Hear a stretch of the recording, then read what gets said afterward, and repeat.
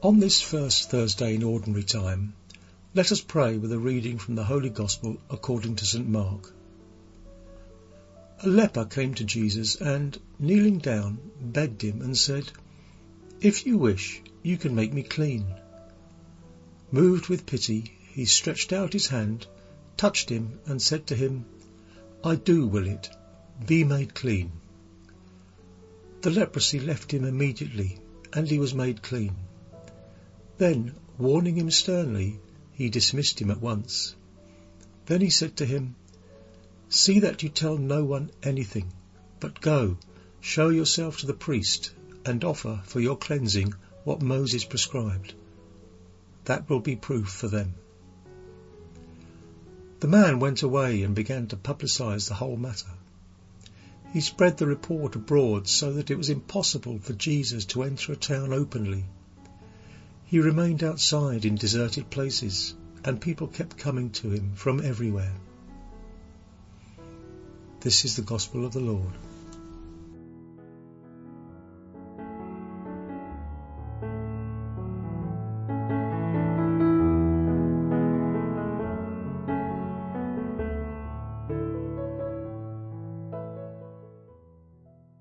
If your life and mine have changed thanks to having encountered Jesus, thanks to having experienced his call to belief and conversion, it may have happened to you, as it has happened to me, that people come to you and say, "I cannot believe you've changed. I cannot believe you're a priest." It may also happen to you that some say, "I am amazed at who you've become." Or they may criticize you and say, "Who do you think you are? Just because you're a churchgoer, you think you are closer to God?" This happens.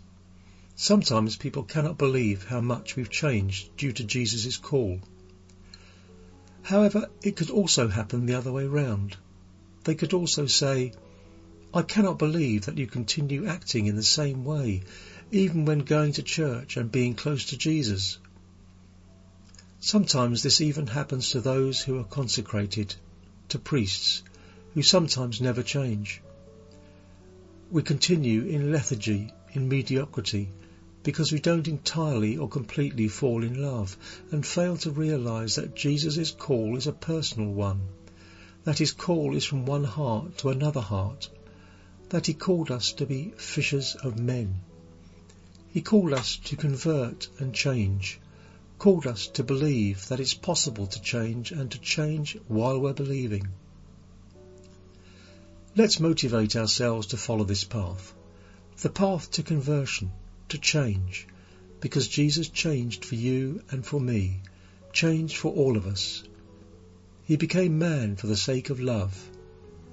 How beautiful it is to experience that Jesus still calls us even when we haven't yet changed, and continues to call us in order to motivate us to change. That's why I'd like us to pause and focus on a beautiful part of today's Gospel, which is the leper's kind of disobedience. In my eyes, he was a great man. If one stops to think about the implication of Jesus' petition, even in its deepest sense, it could be seen as an irony to the point of an impossibility for this man to have obeyed. How could Jesus expect a leper, after being healed of such an illness, to remain silent as if nothing had happened? It's impossible, almost impossible. Just as it happened to you and me when we discovered Jesus, how could we silence the feeling of being loved, of being healed? That's why, in my opinion, it's one of those disobediences in the Gospel which one would venture to call a pious disobedience.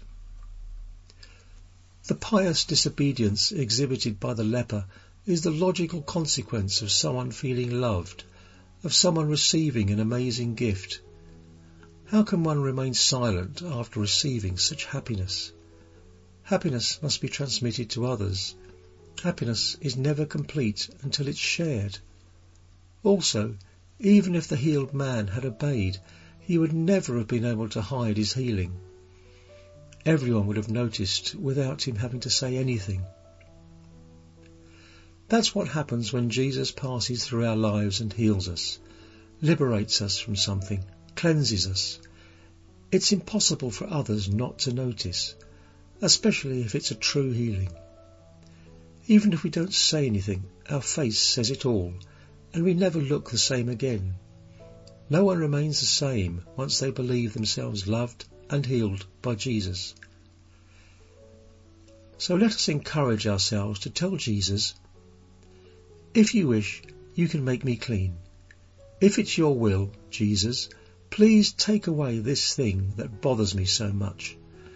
Liberate me of this thing that oppresses me so much. I don't seek you just for this, but I need it in order to feel better, to love you better, and to love others better. I ask this of you with certain trepidation and humility. Only if it's your will and you consider it to be what I need the most in my life, I receive it with happiness."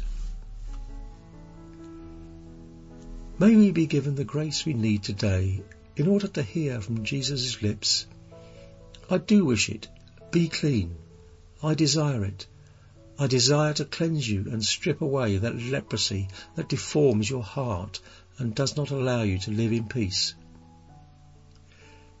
If he concedes to this, there's no other path but that of pious disobedience, imitating the disobedience of the healed leper and venturing out to the whole world and telling everyone that Jesus has made us happy once again, knowing that happiness must be divulged, even if he does not like that we seek him only for this. We must, however, start somewhere. Let us have faith that Jesus can change us and help us believe a little more every day. The first step towards changing is realizing that Jesus has to cleanse us of something. There's something we must be saved from, something we must be healed from. That's why, Lord, if you wish it, today you can make us clean. May we have a good day, and may the blessings of our merciful God, the Father, Son, and Holy Spirit descend upon our hearts and remain with us forever.